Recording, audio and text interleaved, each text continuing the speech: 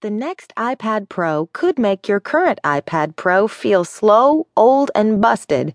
By Gordon Gottsegen from CNET. I'm Mia Gaskin.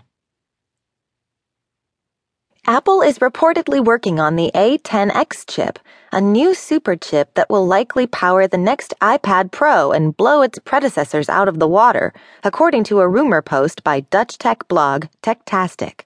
Last year, Apple unveiled its iPad Pro.